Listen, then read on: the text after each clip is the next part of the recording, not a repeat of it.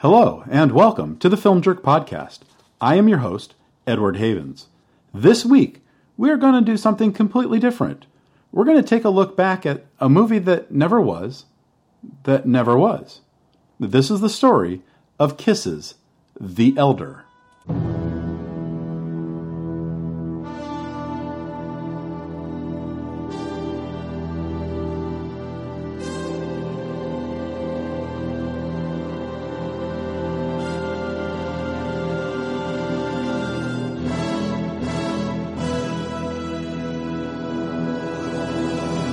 To get to Fanfare, the first track from the 1981 Kiss album The Elder, you have to go back a few years.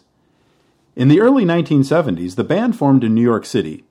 Peter Criss on drums, Paul Ace Frehley on lead guitar, bassist Gene Simmons, and rhythm guitarist and lead singer Paul Stanley. The first few years, the band would have a reputation of being a great live band whose albums didn't really capture the energy of the live shows. They would eventually find success in 1975 by releasing a live album that was able to bridge the gap, and within a couple years, Kiss was everywhere. There was Kiss appearing besides Howard the Duck, and in the pages of their own Marvel comic series that was printed with a bit of blood of each member in the ink. There were Kiss pinball machines, Kiss trading cards, Kiss lunchboxes, Kiss dolls, Kiss board games, Kiss Halloween makeup kits, and one could become a member of the official Kiss fan club, affectionately known as the Kiss Army. But by 1980, the wheels had started to fall off the machine.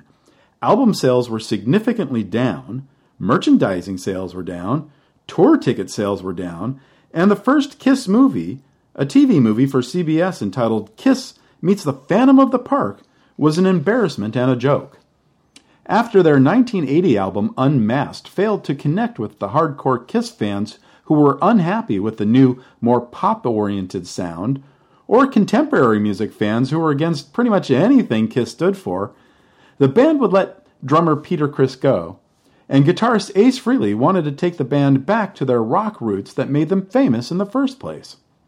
A notice in the fall 1980 issue of the Kiss Army newsletter even promised fans that the next album would be hard and heavy from start to finish. But Simmons and Stanley had other ideas. The two main men of Kiss felt that only a bold, artistic statement would make them relevant again. But what was that direction going to be? Simmons had been tinkering with an idea, a mythical story about good and evil. A land is in need of a hero, and a young boy, known as the Boy, embark on an epic quest at the behest of a mysterious order to realize his destiny with the help of an aged mentor known as Morpheus. Sounds kind of familiar, am I right? While most of the experience of filming Phantom of the Park was not a fun experience for the remaining band members, Gene Simmons was bitten by the acting bug and had dreams of becoming a movie star. He was tired of the kabuki makeup, and he was tired of being both one of the most famous people in the world and some anonymous guy nobody recognized without the makeup. So Simmons wrote a treatment and some songs for a concept that would become The Elder. Simmons saw big things for The Elder: a movie, a soundtrack album, an elaborate tour to support the movie and album, and if things went well enough, a sequel movie, a sequel soundtrack album, a sequel tour to support the sequel movie and album. But years later, Simmons would admit he wasn't sure it would make a good record or a good movie. He was just really in love with the jumping-off point he created for the story. When the earth was young, they were already old. He would take the idea to various movie studios who really did want to be in business with Kiss, but they would want to see more than just the 21-page plot synopsis he had worked out. So, just as the guys from ABBA and Tim Rice would do a few years later with Chess, Simmons decided to create a concept album that he envisioned would be the first step towards the Elder's global entertainment domination. The next step would be to re-team with Bob Ezrin, the renowned music producer, who had previously produced Kiss's first platinum album, 1976's Destroyer, and was coming off Pink Floyd's bold artistic statement, The Wall, to produce The Elder. Frehley wanted to record at his studio that he had built in his home in upstate New York, while Simmons and Stanley wanted to work in New York City. Ezrin, however, would win this battle, and most of the album would end up being recorded in the studio he had built in a converted barn on his farm outside Toronto.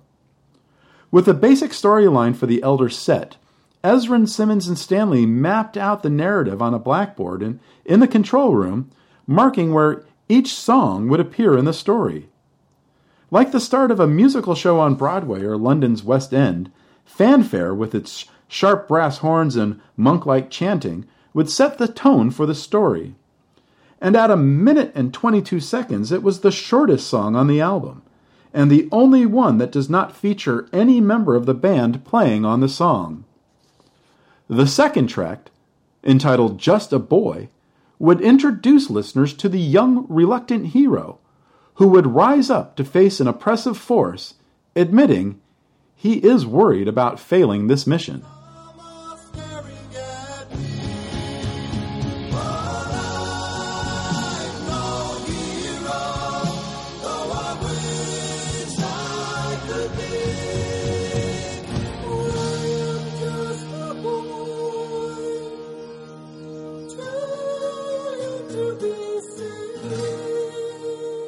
This would be the first track Bob Ezrin and Paul Stanley would collaborate together with during the recording sessions.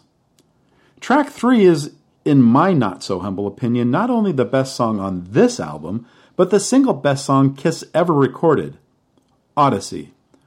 What I did not know until doing research for this podcast was that this song was not only not written by any member of the band, it wasn't even written for this album. The song was written by a New York City singer-songwriter named Tony Powers, who wrote this song as part of a music film concept he was working on in the late 70s. A music film was essentially a very long music video or short movie, depending on your outlook and attitude. Anyway, here's a clip of the Kiss version.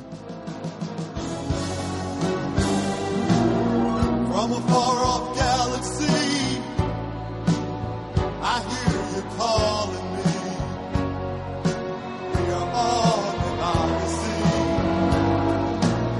through the realms of time and space, in that enchanted place.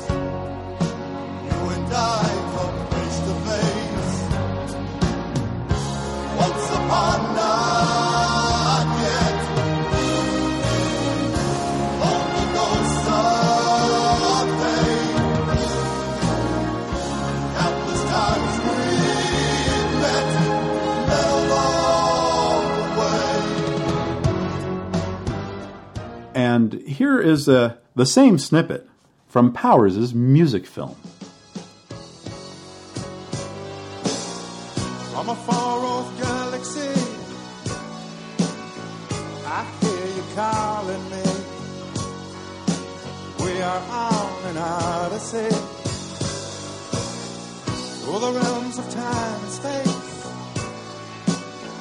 in that enchanted place. You and I come face to face. Once upon not yet, long ago someday, countless times we've met along the way. And if you listen to the whole song and really listen to the lyrics, you'll hear that the song is not really about a young boy and his wizard companion, but a man trying to convince a woman they are each other's destiny. Through the luminous night, on beams of neon light, you and I in wicked white, as we cross the starry sea, powered by what we see, now and then the victory. But it's in the final moments where you can really hear the operatic quality that was always present in Paul Stanley's voice that he never got to showcase before. Tied to the song's beautifully cinematic coda, Odyssey is a song that I can and have played on repeat a dozen times just listening to the incredible production quality of the entire piece.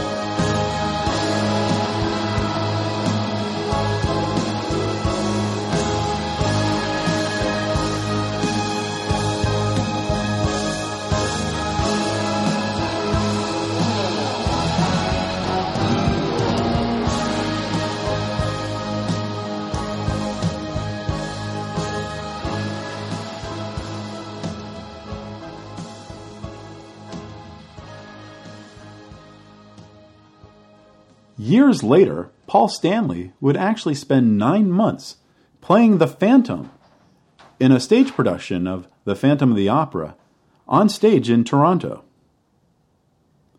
Song 4, entitled Only You, finds the boy accepting his destiny, that he is the one who must fight the darkness that is coming to envelop his land. At least with this one, Kiss fans could start to hear a semblance of the Kiss that they were used to.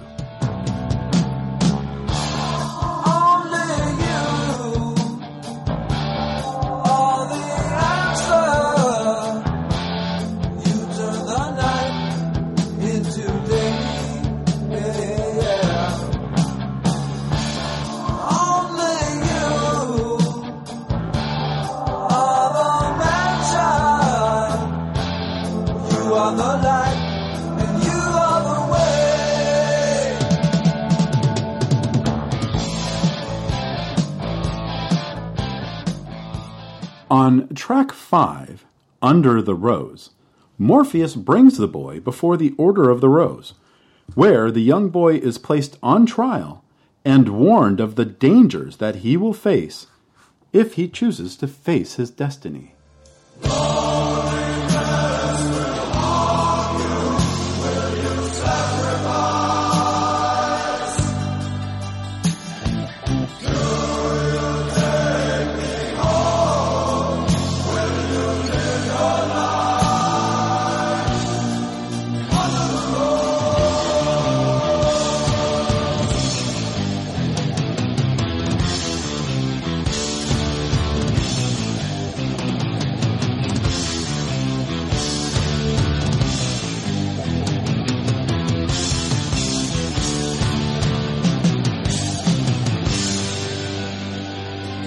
Track 6, Dark Light, would be one of 3 songs written for the album, where Bob Ezrin would bring in the legendary Lou Reed, for whom Ezrin produced the dark 1973 concept album Berlin, to help the band flesh out some of the song concepts.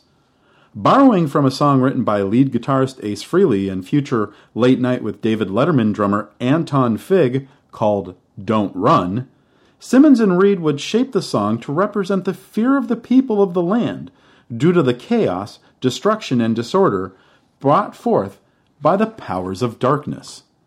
This would be the only song on the album featuring Ace Frehley on lead vocals. Watch out! It's yourself that you are fooling. You think you're fooling. Shout it out! It's a terrible thing, such a terrible thing. A dark light, the dark is never ending. A dark light, the sun is turning cool. A dark night is everywhere descending. A dark light is shining at you. Dark light.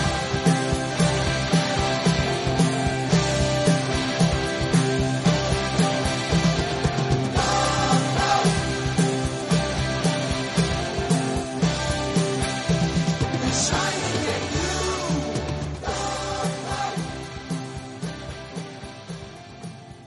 Track 7, A World Without Heroes, began with a song idea Paul Stanley was working on for a previous Kiss album. But he stopped working on because he couldn't just make the lyrics work the way he heard it in his head. Simmons remembered the melody for that song and worked with Lou Reed on expanding it. The title of this song came from something Reed had scrawled on a piece of paper in the control room that Simmons really liked. A slow ballad, A World Without Heroes finds our young hero wondering what the world would be like if there was nothing left to fight for and no one to fight. One of only 3 songs to feature Simmons singing the lead vocals, A World Without Heroes would become the only single released for the album in the United States, where it would place no higher than 55th on the Billboard Top 100 charts. Where you don't know what you're after, or if something's after you, and you don't know why you don't know the world without heroes. Track 8, The Oath, is the heaviest song on the album. Stanley and Ezrin would bring Tony Powers in to help write this song, about the young boy deciding to surrender himself to history, ready to give his word and his heart to this odyssey.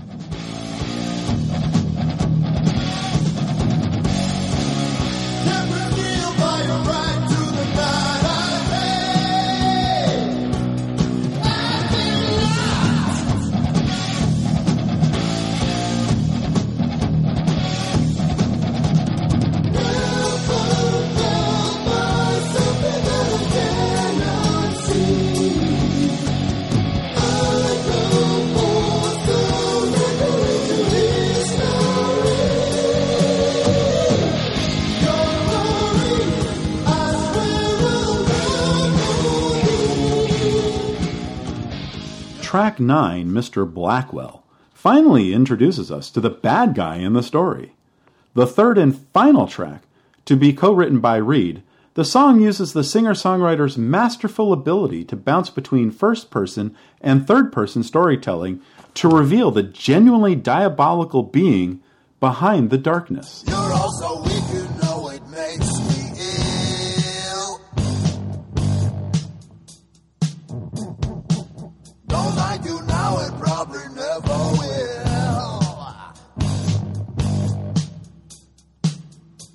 You cheat in life and wonder why you can't sleep at night. You're not well, Mr. Blackwell, and we can tell. You're not well, Mr. Blackwell. Why don't you go to hell? Track 10, Escape from the Island, is the second instrumental of the album, and unique in that neither Stanley nor Simmons play on it. It was a jam Ezrin on bass had worked on with Frehley and new Kiss drummer Eric Carr at Frehley's recording studio in upstate New York before most of the project was recorded in Ezrin's Toronto studio.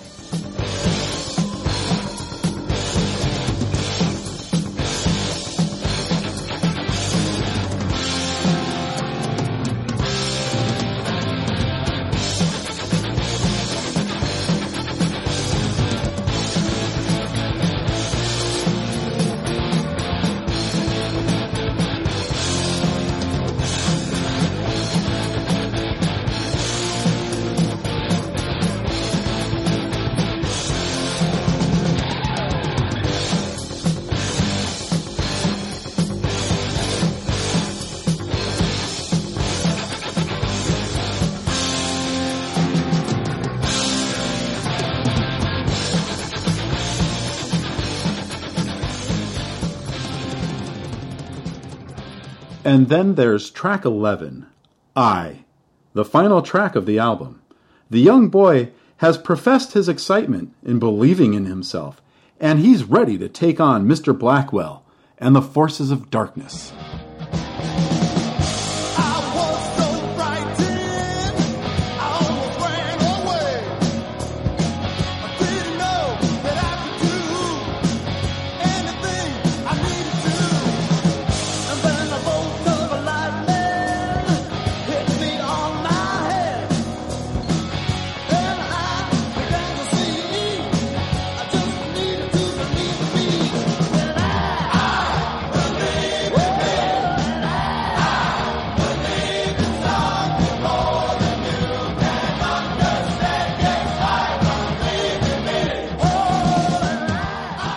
It would be the only song on the album that featured shared lead vocals from Stanley and Simmons, and the song would end with a spoken word passage in which the elders of the Order of the Rose summon Morpheus to proclaim whether or not the boy is ready for his quest.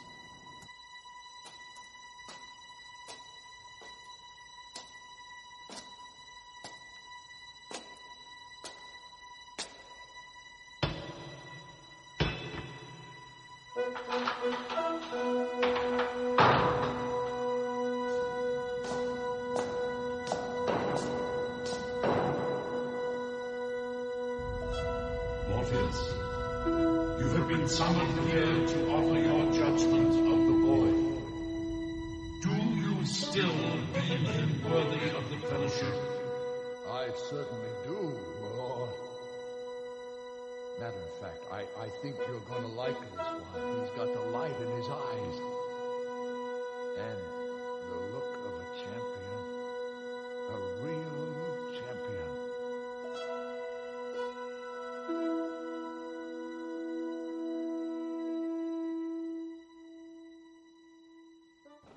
Since they were recording in Toronto, Canadian actors Robert Christie, Chris Makepeace, the young star of Meatballs and My Bodyguard, and Anthony Parr were brought into the studio to record dialogue from Simmons' story to be used as bridges between the songs to help guide the story. That 1-minute snippet is all that remains on the album. The album was recorded throughout the spring of 1981 and mixed during the summer. Kiss and Ezrin had managed to create a Kiss album unlike anything that had come before. And then the shit hit the fan. When Kiss played the album for the first time for their management team and their record company, Casablanca Records, in October, there were two general reactions: disarray and outright hostility. Their business manager, Howard Marks, would not allow his company's name to appear anywhere on the album, and the record company would force the band to remove almost all of the dialogue that helped fill in the details of the story, and started moving songs around to have each side of the LP start with what they thought were the strongest songs. So instead of side one starting with the obvious opener, Fanfare, it instead opened with The Oath, which was supposed to lead into the third act of the story on side 2. Odyssey, which was supposed to lead from Act 1 to Act 2 on side 1 of the album, would now be towards the end of side 2, following Escape from the Island, which was meant to signify the boy's readiness to fight the evil Mr. Blackwell. What should have been a playlist of 1, 2, 3, 4, 5, 6, 7, 8, 9, 10, 11 became 8, 1, 2, 6, 4, 5, 7, 9, 10, 3, 8, and 11. It's little wonder, when the album was released on November 10th, 1981, that Kiss fans were pissed. It didn't look like a Kiss album. For the first time, the 4 members of the band didn't appear on the cover of the album. There was only a hand reaching for a giant door knocker attached to a giant wooden door. And for the most part, it didn't sound like a Kiss album with all these horns and strings and mumbo-jumbo about Odysseys.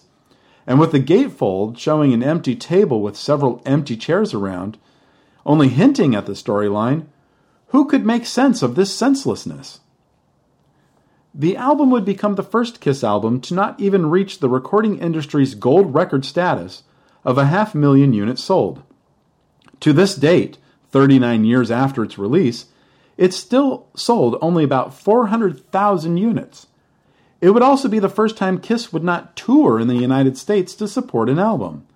The only promotional appearances they would put in to support the Elder were in January 1982, when they performed I, The Oath, and A World Without Heroes on the ABC sketch comedy show Fridays, I, and A World Without Heroes on the syndicated music show Solid Gold, and a lip-sync performance of I at the famed Studio 54 Disco in New York City, which was broadcast via satellite to the San Remo Music Festival in Italy, which would form the basis of the annual Eurovision Song Contest.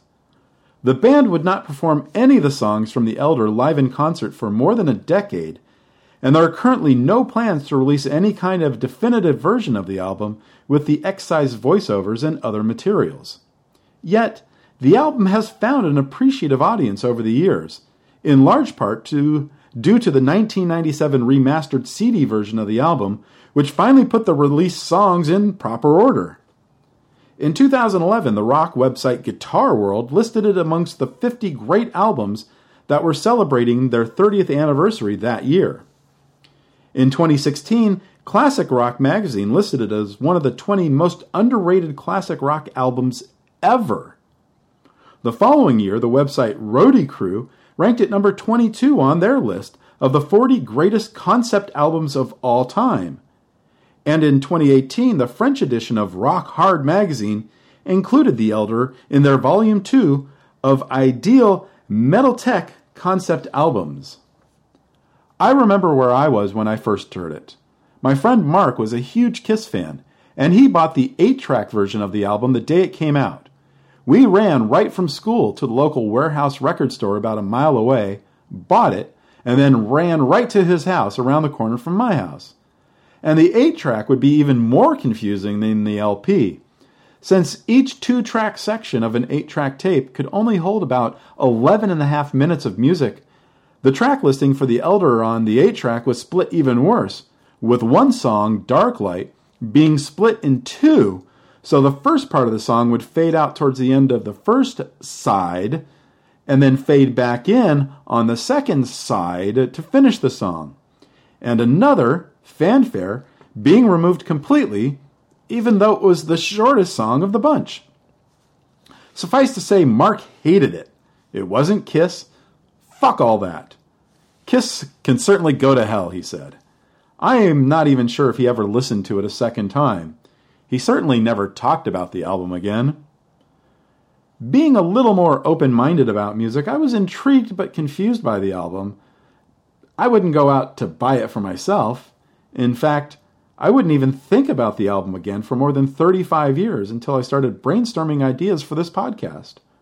Oh, I thought to myself, you know what could be interesting? A show about a movie that never happened. Because after the commercial and critical failure of the album, no studio wanted anything to do with the making of a movie based on it. Ask Bjorn and Benny from ABBA and Tim Rice. Their Chess concept album was a worldwide smash, despite being a double LP, and spawned several songs that would chart on various singles charts around the world. Even if you've never actually heard of Chess, you know at least one song from it.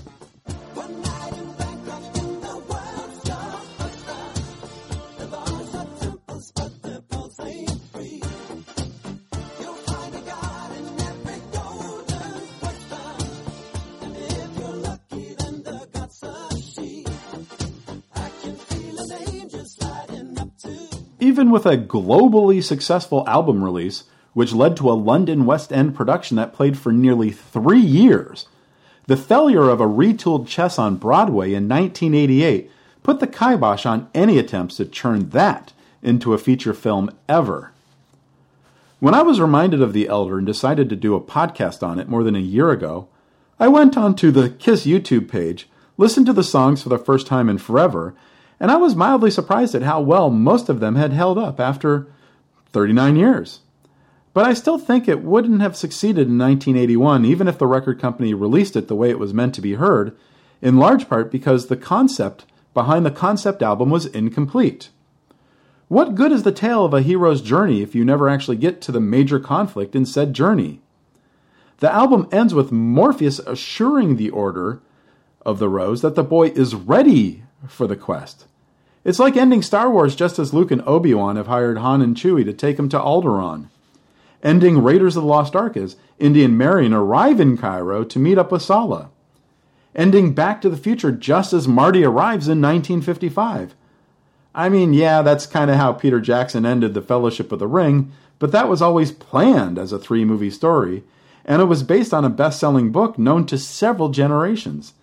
The Elder didn't have any of that.